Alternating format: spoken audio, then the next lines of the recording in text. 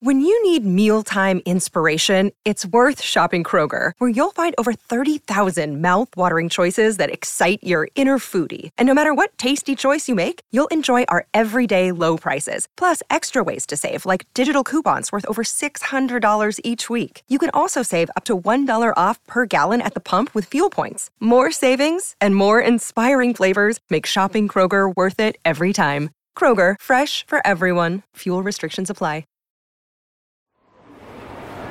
This is a Crowd podcast. We Didn't Start the Fire, the only podcast started by me, Billy Joel.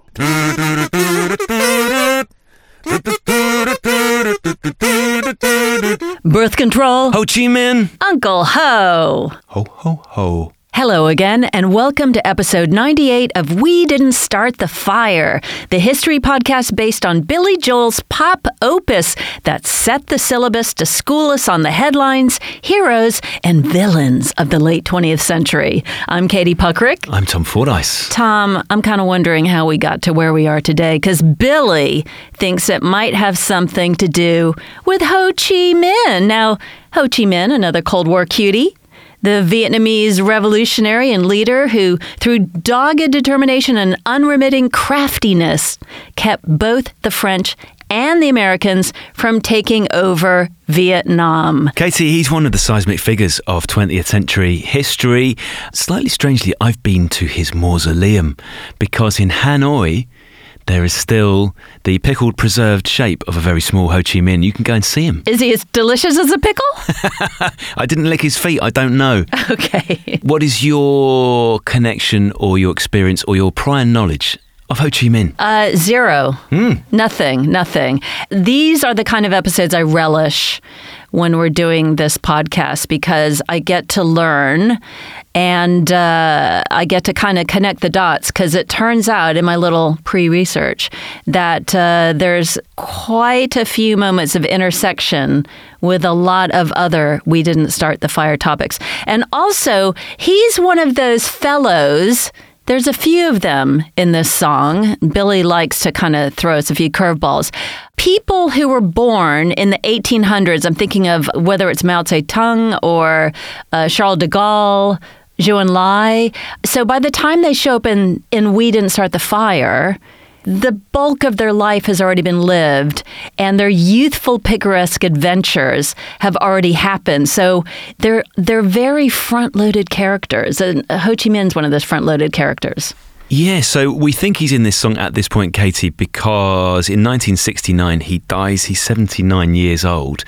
Slightly embarrassingly, I actually thought he survived till the end of the Vietnam War sometime later. But Katie, we have someone with us who can put us right on all our wrongs. Good. Our guest today is Olga Draw, Professor of History at Texas A&M University and Fellow of Collegium de Lyon in France. Welcome to We Didn't Start the Fire, Olga. Hello. Thank you for having me. It's a pleasure. So, Olga, we want to learn all about Ho Chi Minh, but before we dive right back into the start of his life, just give us a very brief summary of why he is such a huge figure in 20th century history. Wow, he's known for many accomplishments, but perhaps why he became so well known on the first place, he was the first president of the Democratic Republic of Vietnam when it was established in 1945. He proclaimed independent Vietnam that until that time was colonized by France and later during World War II by Japan. Ho Chi Minh led the organization called Viet Minh, the union, the coalition of different forces, communist and non-communist, but anti-colonialists that fought for independence of their country. Yeah. So Ho Chi Minh is one of those stalwart characters in history whose whole gig seems to be to midwife a nation. He just has a conviction from the very beginning that the Vietnamese need to kick out all the colonizers and take over the reins. Where does this conviction first emerge? What are the early signs? Well, it depends on what materials you rely. Vietnamese materials, Communist Party materials, the party line is that he was raised in a family that had strong anti-colonial inclinations and that he was raised in this spirit. We don't know why exactly he left Vietnam, which he left in 1911. When he travels the world, he becomes more convinced that he needed to fight to make his country independent, and it was very important for him. He becomes one of the founding members of the French Communist Party in hopes that the French would help him. The Communist Party was not interested in this, so he left for the Soviet Union. He isn't a revolutionary, Olga, who is all about the theories. This is a man who gets his hands dirty, who does the sort of jobs that a lot of revolutionaries don't. And some of these jobs are, Katie, we found this quite charming, didn't we, in our research? The fact that he works in the kitchen on a French merchant steamer, that's how he leaves Vietnam. He lives in New York, he lives in West Ealing in London, he lives in Crouch End in North London. At one point, he is the pastry chef on the New Haven to Dieppe ferry.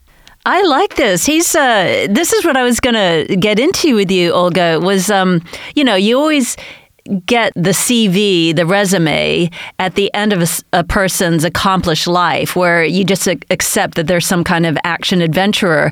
But it's interesting to see, these are the nuts and bolts of how you get yourself the heck out of Dodge and around the world. Because can you give us a sense of what he looked like? He was a very small man, wasn't he? Yes, he was... 4'11" is something I read? No, I think he was over 5 feet tall. Okay, we'll give him that. Probably his enemies were trying to diminish him. But I guess what I'm thinking is I have this idea. You see these pictures of him as an elderly man with a wispy beard, and he's pretty desiccated. And you think, how does somebody, he was a young man, he had that vim and vigor. He must have had so much gumption and grit to propel himself into this strange world and to learn all these languages. Absolutely.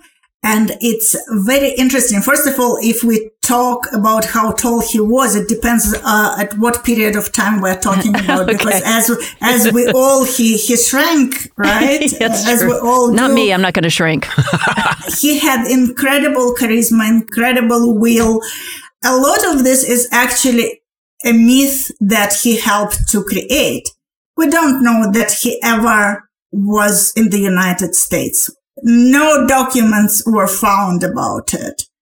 There was a special team who worked 20 years ago who tried to find traces of his appearance in the United States, but there is no confirmation about it. So he's excellent at making myths, but it does sound like he definitely was in Moscow. What was he getting up to there? Because that was quite formative. Yes, this story relies on his biography that was written by himself under a different name. Uh-huh. He describes his travels, how modest he was, and it was not supposed to be known that it was him, because the book starts that President Ho Chi Minh, he is very, very modest and he doesn't want to bother people with his details of his life, and so he writes this book. And he is really the most enigmatic leader perhaps in the world.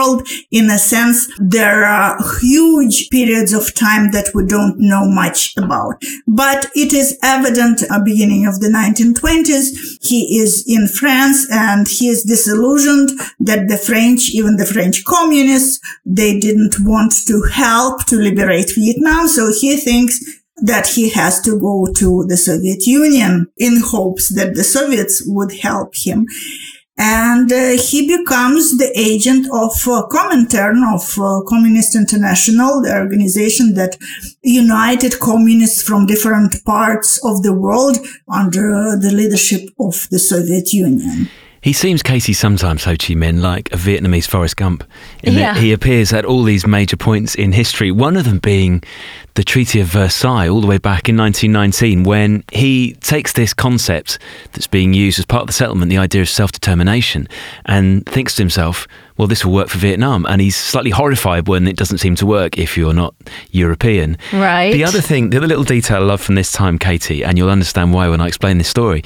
Apparently he worked for a French magazine in about 1922, and he had this idea that he wanted French sports writers to no longer use English terms when they were describing French things. So you would talk about le manager, or you would talk about le round or le knockout. So I love this idea that he's that bothered about these things that he's actually going to sports writers, my old job, Yes. and say, no, come up with your own language. So I thought, well, hang on, did it actually work? Are French managers still called le manager? Well, I don't think they are. Now, Olga, you speak French, I know, so you might be able to help me out here. But I think that someone like Didier Deschamps, who is the current manager of the French national team, I think he's known as the entraîneur rather than the manager. So maybe Ho Chi Minh, Katie, he's had effects in ways we know and effects in ways we never even guessed. The butterfly effect.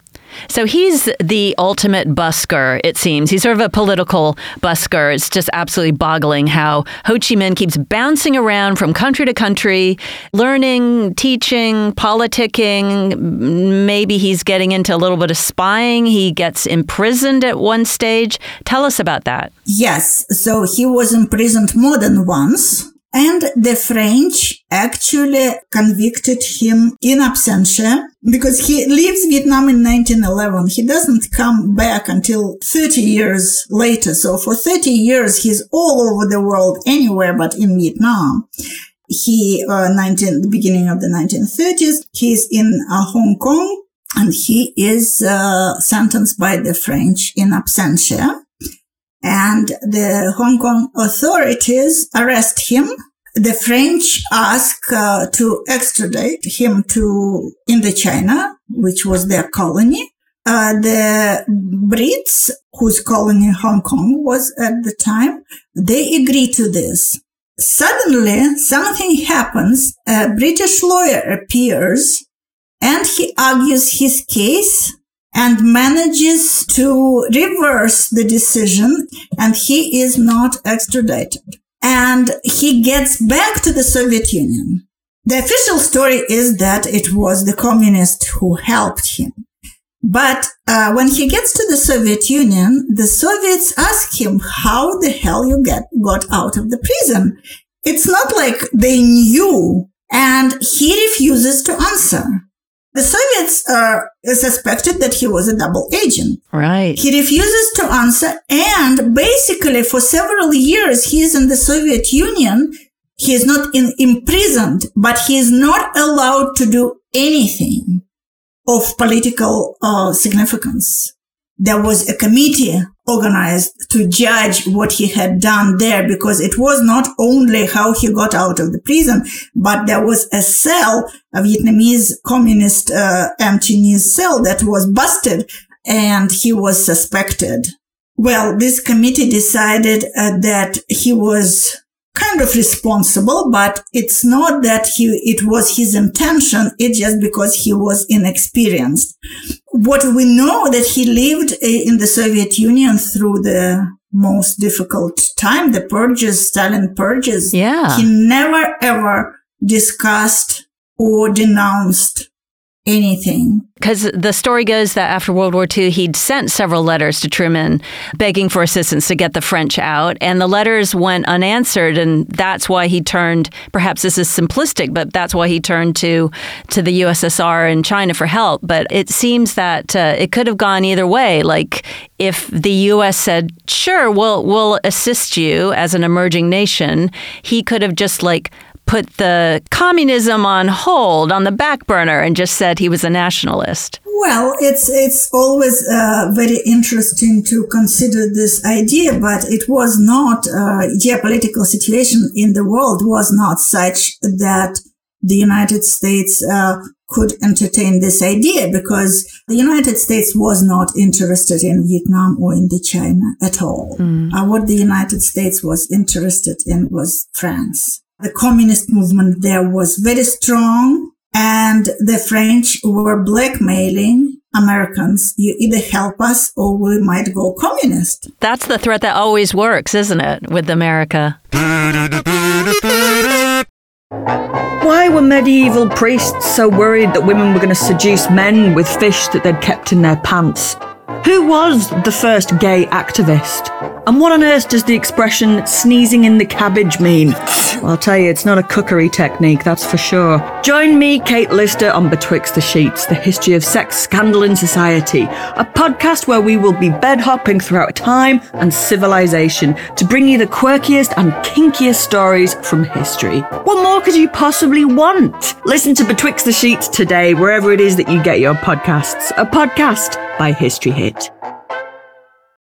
This is an advertisement from BetterHelp Therapy Online. Hello Fire listeners, it's Tom here. I hope you're enjoying the series. I wanted to tell you about BetterHelp.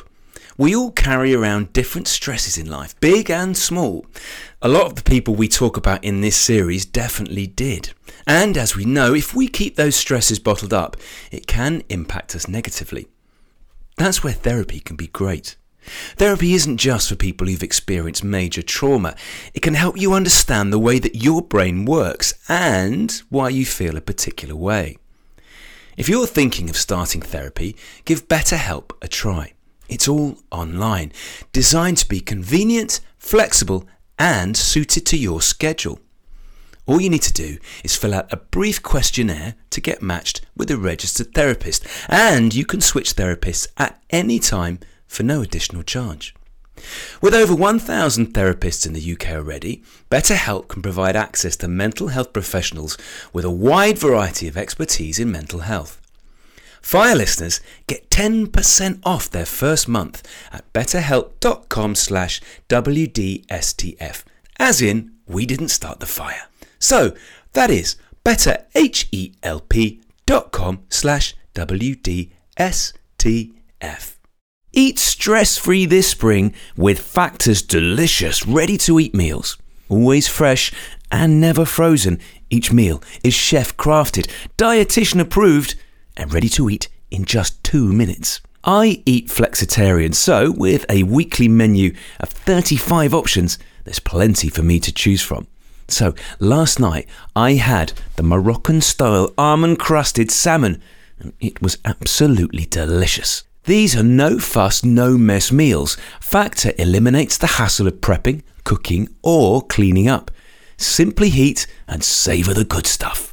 With over 60 add-ons like breakfast, on-the-go lunch, snacks and smoothies, there's plenty of options to help you stay fueled and feel good all day long. Plus, you can customise your weekly meals and pause or reschedule deliveries to suit your lifestyle. Factor is your solution for fast premium meals without the need for cooking. What are you waiting for? Head to factormeals.com/WDSTF50 and use the code WDSTF50 to get 50% off your first box plus 20% off your next box. That's code WDSTF50 at factormeals.com/WDSTF50 to get 50% off your first box plus 20% off your next box while your subscription is active. Talk to us about his new identity, a little bit like Madonna keeps changing his look, changing his style, genre of music. So he's changed his name to Ho Chi Minh. What's the big idea there and what does it actually mean? Ho Huynh Lights. Ho is another family name, not family name, it's a clan name because there are no family names in Vietnam in general. For him, I think it was a break from what he was abroad and now he was closer to his country. There are also different rumors that Ho Chi Minh, who came to Vietnam, was not Ho Chi Minh who left Vietnam in 1911. Oh, a whole different person. A whole different person. Oh. But I don't think so because that's messy. We have pictures from Sûreté, the police in France, the security service, and he had very distinctive ears. It can be seen that it's the same ears. he comes to Vietnam, he enters the territory of Vietnam as Ho Chi Minh, as the person bringing the light. And when people ask him, are you and Nguyen Ai Quoc the same person? He doesn't want ever to give any details. He wants to keep the mystery. Mystery is his thing. He's even mysterious about his activity with the ladies, because as he moves around the world, he has different companions. And yet, at one point in my research, I came across some detail that he was insisting that he was celibate because didn't have any time for that sort of roister-doistering. He had his masculine essence was focused on the project of Vietnam. We do know that he was married a couple of times. Apparently, he had some illegitimate kids, but his idea was that I'm the head, actually, of my nation. The nation is my family.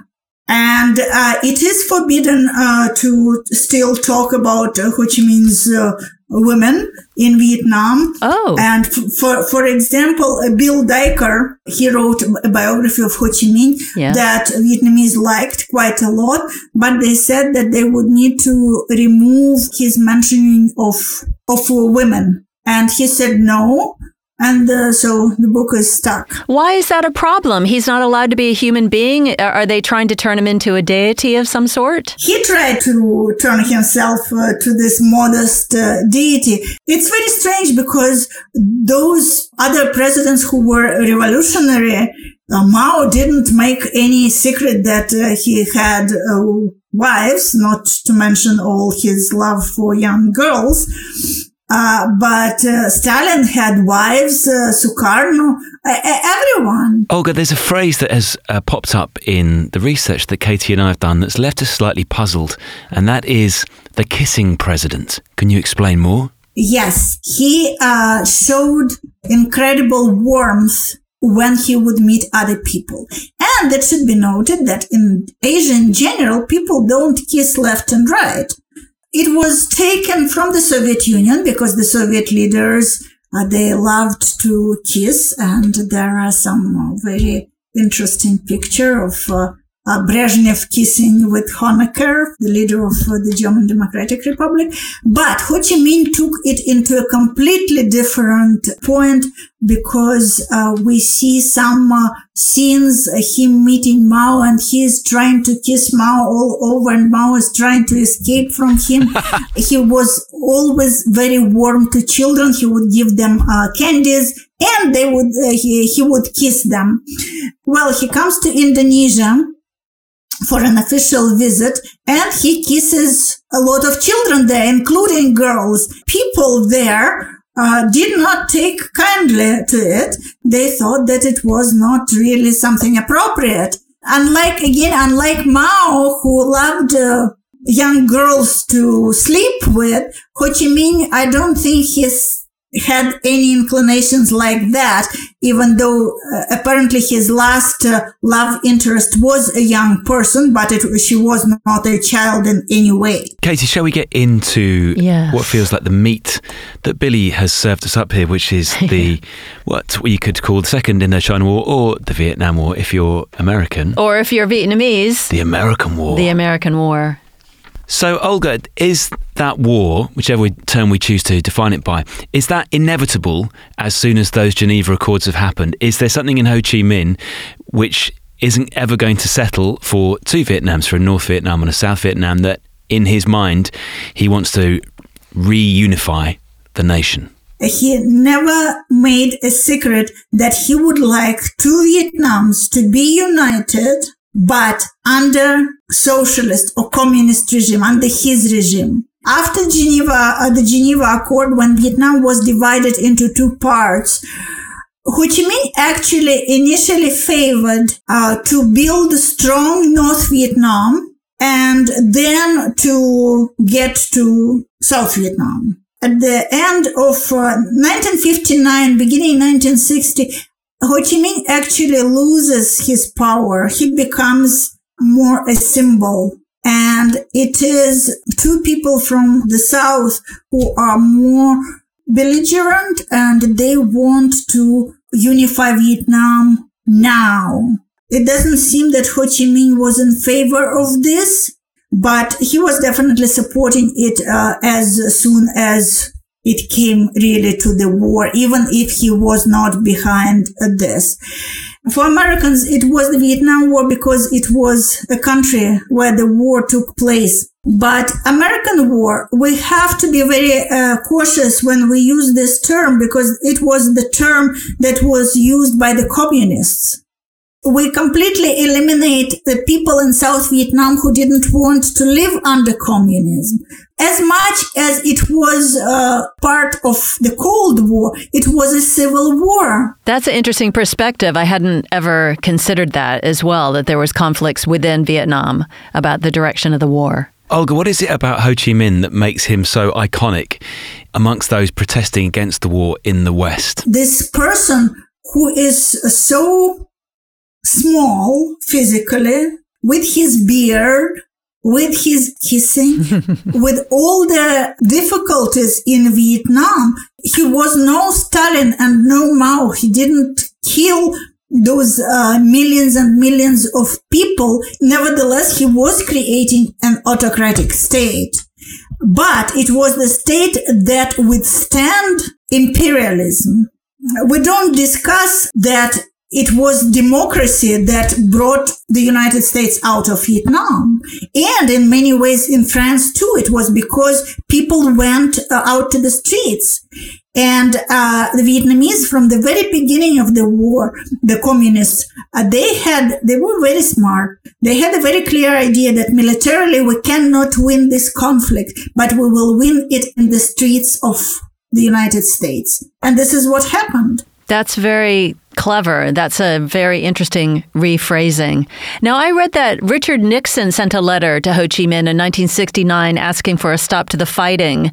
Maybe he misplayed it because he peppered the letter with threats, and Ho Chi Minh's response is basically, thanks for the letter. like no response, in other words.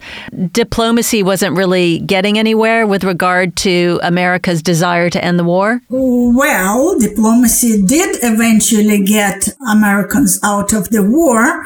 With Nixon's letter, I think it was written on July 15th, 1969. Yeah, it was in the summer. I told you that starting from 1960, Ho Chi Minh was kind of sidelined politically.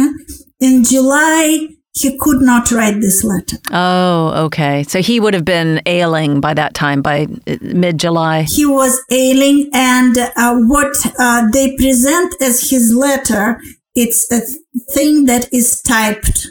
Usually, if they want to prove that it's original, it would be written by hand. This is beyond the point because the Vietnamese at that point, they had this Tet Offensive 1968, which was militarily completely disastrous for communists, but a great political success. And people in the United States, they came out in the streets. So Vietnamese were politically in a pretty good position, but I had very strong doubts that Ho Chi Minh himself, because the letter is quite long. I mean, it's a couple of pages.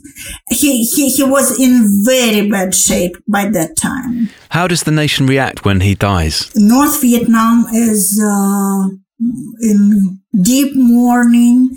People feel like they lost a great figure, and this is what Ho Chi Minh himself and his entourage were building, this uncle figure. Moreover, in South Vietnam, when I talk about South Vietnam, there were communist forces, and they mourn Ho Chi Minh deeply. And a lot of foreign dignitaries come. But as you perhaps know, he died not on the day when it was announced, because he died September 2nd. This is their Independence Day. So they didn't want to sour the mood of celebration.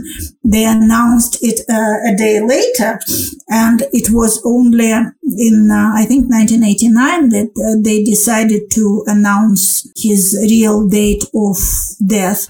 So what happened, Olga, after he died in terms of his death having an effect on the progress of the war? There were very difficult negotiations in 1972. Americans were trying to negotiate some better conditions for South Vietnam, and Vietnamese just left negotiations. And then when happened the Christmas bomb in 1972, when Americans bombed really mercilessly after not bombing for quite a long time, and it made Vietnamese to come back to the table. They signed an agreement of which South Vietnamese, who were not communists, were very unhappy because they basically abandoned South Vietnamese. Americans would leave in 1973, and for 2 years, South Vietnam fought against communists by itself. And when Americans leave, the Soviet Union and China, they still support North Vietnam, and South Vietnam stands alone. So April 30th, 1975, it's the fall of Saigon. I love this line, Olga, from an Australian journalist during the fall of Saigon. So this is April 1975, so it's pretty much 5.5, 6 years since the death of Ho Chi Minh. And this journalist talks about the references to Ho Chi Minh on the tanks from the soldiers, and says, when the North Vietnamese marched into Saigon, they were led by a man who wasn't there, which gives you that indication of the power that he still had all those years later. Yes, absolutely, because he was building himself as a symbol, his entourage built, and they were very, very successful. You mentioned seeing him in the mausoleum. This is what the party wanted. Ho Chi Minh didn't want to be put into the mausoleum. This was the party violating his wishes that put him there because they needed him as a unifying and mobilizing force. And they still evoke him very often. It becomes more and more difficult because each generation he is farther and farther away. What's the current political system now in the unified Vietnam? Until mid-1980s, so for 10 years, Vietnam was in a terrible economic situation, terrible. The inflation was like 400% a year. A lot of people started to question whether it was worth fighting first French then Americans to get this. When the Soviet Union started its perestroika, Vietnamese also started their renovation period. And now it's a very interesting system. They proclaim still that they are a socialist country building communism. There is no any free speech in Vietnam. So there is this problem. But the economy is capitalist, is practically capitalist. Olga, Ho Chi Minh was absolutely such a resolute leader. He didn't seem to be motivated by power or greed or great clothes or money. But there must have been something that drove him. I mean, obviously the man had an ego, but he was definitely playing the long game. How do you think that he stacks up against other leaders that surrounded him at the time? Your Stalins, your Maos, your Charles de Gaulle. How do you think he stacks up on the world leader sweepstakes? I think he's an extraordinary person, really extraordinary person. He was motivated by a love for his country and to achieve this by the methods that he saw fit. Olga Zhor, thank you so much for coming on We Didn't Start the Fire. Thank you for filling the heads of Katie and me and all our listeners with so much knowledge about Ho Chi Minh. Thank you so much, and I hope to hear and see you soon. I gotta hand it to Uncle Ho. He's in it for the long game. And he's just doty-doing his way through every happening country in the world, making some pastries on the side. Yeah, and he stuck it out, and in the end, he got what he wanted, Katie, He got what he wanted. The longest of long games. The longest of long games, and sort of slyly ghost wrote his own biography in a very favorable fashion, akin somewhat to writing your own Wikipedia entry. That's the equivalent, the 20th century equivalent. Yes. I like the fact that he went for the uncle moniker, because we often hear about revolutionary leaders being the father of the nation. Yeah. Which is fine, but fathers can be quite strict, can't they? Well, uncles tend to be more fun. They tend to be more avuncular. Yeah. Because, yes, they have a sort of disciplinary role, but not to the extent that a father does. So I think people can feel sort of very fond about uncles. Yeah. So I think that was quite a clever thing he did there. You know, I'm not really your boss. I'm sort of a friendly boss. Yeah, I might cast a stern look in your direction if you're getting out of hand. Or a handsy kiss, one or the other. If you would like another podcast to listen to, why not go back and listen to our other episodes about Vietnam? Dien Bien Phu with historian and host of the History Hit podcast, Dan Snow. That's a really, really good one. Oh, yeah, that's great. Make sure you check it out if you haven't already. And if you'd like to get in touch with a story or a guest idea, we are all ears. You can contact us on email at fire@crowdnetwork.co.uk or on social media. We are at Spread That Fire on Instagram and Twitter. And make sure you check out our merch collection at spreadthatfire.com. Katie, next week we have someone coming back who has already appeared and will then appear for a third time. He is someone you referenced who wrote a very long letter to Ho Chi Minh. It is Tricky Dicky. Tricky Dicky. Richard Nixon back again. I can't wait. Can't get enough of that funky stuff.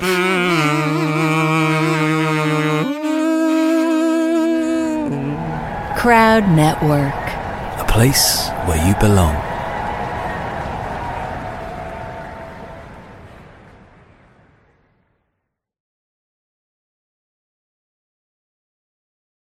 Hello, my name is Peter Zablocki, and I'm a historian, author, and college professor. I'm thrilled to invite you to check out Evergreen Network's History Shorts podcast. Every Tuesday and Thursday, join me on a journey through time, exploring the little-known and hidden gems of history. In each bite-sized episode, I'll dive into my original research to bring you intriguing historical curiosities you've probably never heard of, uncovering the fascinating stories that have shaped our world. From forgotten figures to overlooked events. And the best part? I've condensed all this historical goodness into manageable chunks, perfect for your on-the-go lifestyle. Whether you're commuting to work or squeezing in a quick break, History Shorts fits into the little time you probably think you don't have. Subscribe now and never miss an episode of the History Shorts podcast, available wherever you get your podcasts. History is the greatest adventure story. But does it ever leave you wondering what the women were doing all that time?